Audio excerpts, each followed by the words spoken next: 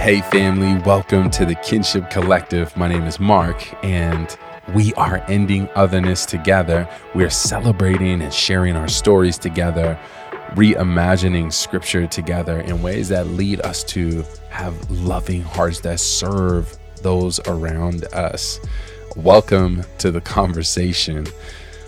Before we get into it, this week it'll be a Reimagine episode, so it'll just be me sharing a little bit of history of the Christian tradition and looking at where our faith story starts. Before we get there, I want to remind you that you can join our Reimagine cohort. It starts this Thursday. Click on the link in the show notes and you can find out more about what that looks like. It's a kind of 30,000 foot view of the Old Testament, really looking at the context of scripture in ways that have invited so many people back to cherishing and finding life in scripture again in a way that is healing and holistic and filled with validation and love and affirmation.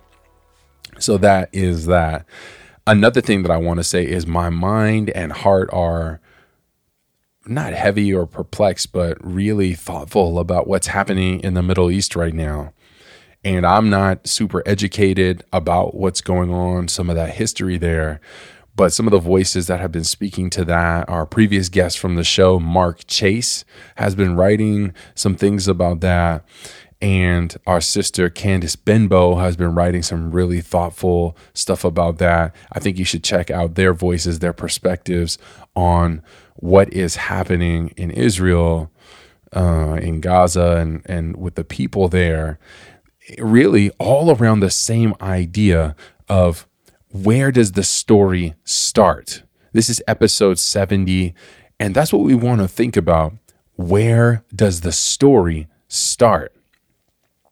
I'm going to talk specifically about my faith story. My faith story starts in Colton, California. I grew up in San Bernardino, but Colton was the faith community that my mom really planted our family around. She found a church where she felt like God was inviting her to participate and literally found a home that was in proximity to that church and built our family rhythms and life around the rhythms and life of that church. And even though this church was, I would say, evangelical, pretty standard kind of conservative, it was Pentecostal, it was probably like 45% Hispanic, 50% white, and maybe 5% black and different kind of ethnic groups. The reason I mentioned some of that background is that the message that I heard always kind of started that you are broken, you're missing something, kind of that God-sized hole in your heart, and God can fix you. But a lot of the language about who I was and what it meant to be human was around brokenness. I resonated with this. This spoke to me because I felt a certain woundedness around my family dynamics, feeling the absence of my father at home and some of the ways that I felt rejected and inadequate because of the ways that he didn't keep his word and the ways that I just felt that absence and the ways that I internalized that message as a child. And I think that there are ways that we still do that today. There are ways and there are people groups and people who are very susceptible or for whom that kind of a gospel and message really speaks to. We all carry our different wounds with us, but I wouldn't say we are broken. And I think that word brokenness is a really common term about what it means to be human from the Christian perspective. And it's just not a word that I like or that I even use anymore. And every time I hear it, it kind of makes me want to throw up in my mouth because I don't think that is true to scripture or our tradition. And when I say that about brokenness, I want to be really clear because we all do carry wounds. Some of us are the adult children of alcoholics or other addicts. And there are ways that reality in our family created who we are, our personality, the personas that we had to take on, adapted to those stories and that narrative and the ways we interpreted those stories or those realities as children. As a child, there's a certain kind of developmental stage where you can't separate what is your fault and what's not. And so if your parents are fighting, it's your fault. And many of us carry that story with us. There are just ways that we have adapted and claimed identities or rehearsed and created identities and personalities. We've adapted to the realities we experienced as children, whether that was experiencing some sort of sexual trauma or physical abuse or verbal abuse or watching parental abuse or just plain old neglect and not feeling priority. And some of this is how I would rationalize or speak to some of the ways that I would have once heard about generational curses in the church. There are ways that when a wounded parent is raising children, their wounds, their unaddressed, unhealed wounds will bleed out onto their children. There are just ways that a parent, for my story,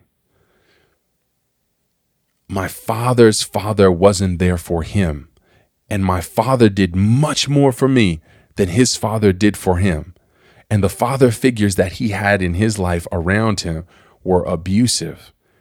And my father never did that to me, and I have all the respect for him, coming from where he came from. And yet I still didn't have the father figure that I needed, and I still internalized that a certain way as a child, as a person. And I want to be clear about that. And for me, my therapy journey and some of my coaching journey, looking backward and making meaning and looking forward and setting intention and creating meaning is about that. And it stems from those places. And how do I create healing? And how can I be a healing healer or a wounded healer? How can my scars be my cicatrices, as our sister talked about a couple episodes ago, Doctora Alma, how can they be signs of healing? And so that story, though, the ways that the story, where does your story start? My personal faith story started in a certain place. And then my own identity story being formed around different wounds, there are ways that I was making meaning. And to me, this brings us to the point of Scripture, speaking to brokenness, speaking to woundedness. Where does the story start?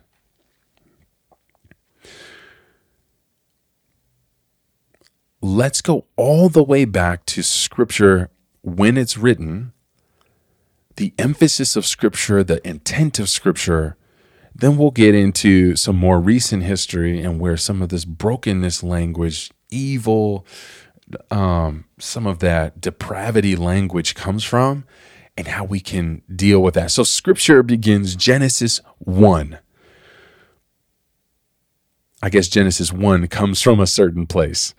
The people of God have been following Yahweh in pillars by day, in clouds by day, and pillars of fire by night. They have left everything they know to pursue love and creativity and time and possibility, things that weren't even known to human history before we see it in Abram's story. It wouldn't make sense for a human to leave their circle of community and comfort, and yet there is a man, Avraham, who is called away from that to a place that God is inspiring him to see. So he leaves that, which is unheard of.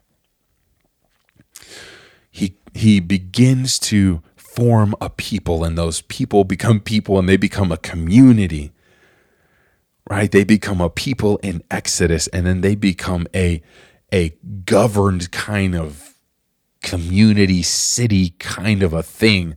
In Leviticus, there are these rules and boundaries that create community and protect community. So those laws, like the laws about tattoos and the ways you cut your hair and what you do and when you do it and why you do it and what you eat, are all about creating a safe place to be so that we don't retaliate in the ways other communities retaliate to injustice or whatever.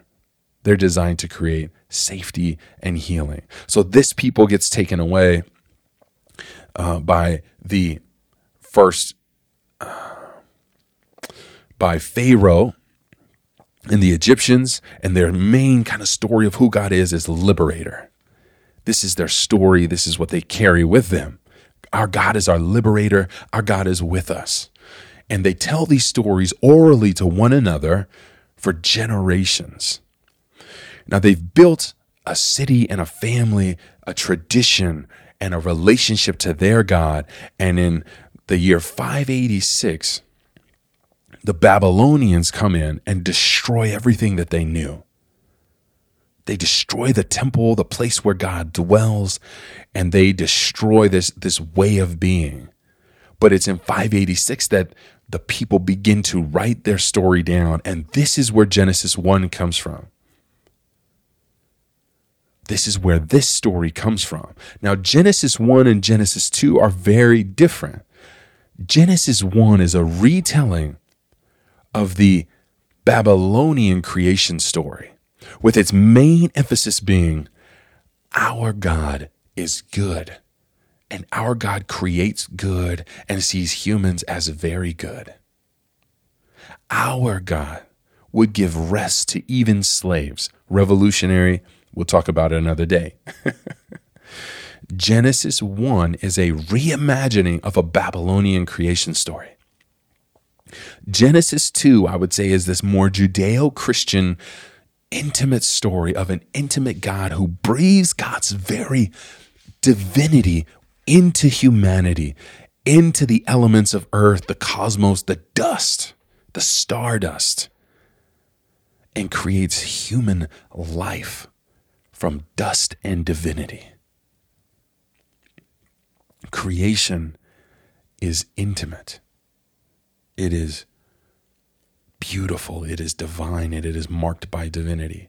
We are made in the image of God. This is where the story begins. Genesis 1 and 2. Humans are good. This is very good. They are very good. And then God's essence is breathed into humanity, made in God's image and God's likeness. Not broken, not evil, not depraved, not prone towards evil, but good.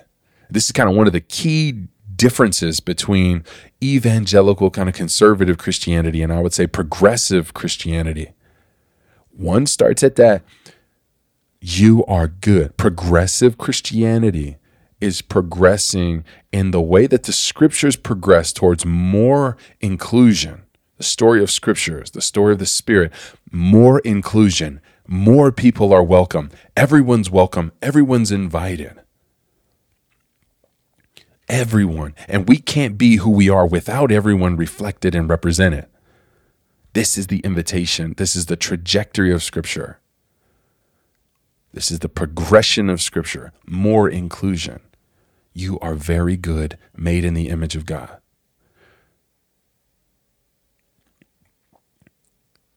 So we hear this story that we are not good enough. It's not about being wounded. It's just literally like fundamentally broken. Well, that feels unbiblical.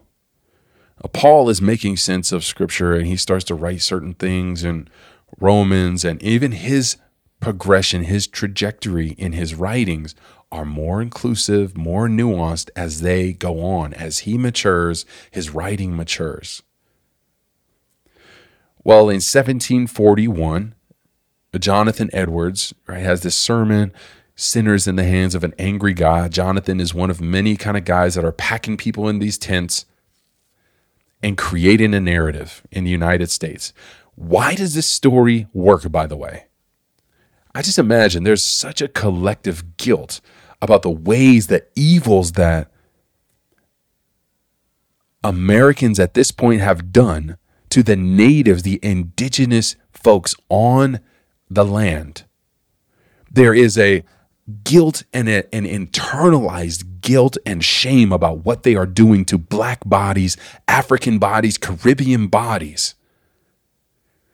So that message resonates with that guilt. You are evil. Oh, maybe that's why I feel this guilt.